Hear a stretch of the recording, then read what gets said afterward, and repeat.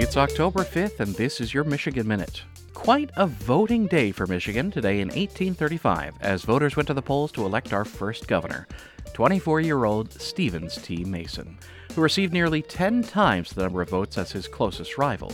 But Michigan also elected our first state legislature and state constitution, which was the first in the U.S., even though Michigan was still a territory at the time.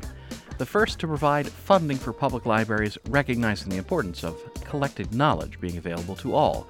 That said, although it was voting day, voters in 1835 were defined as free, adult, white male taxpayers.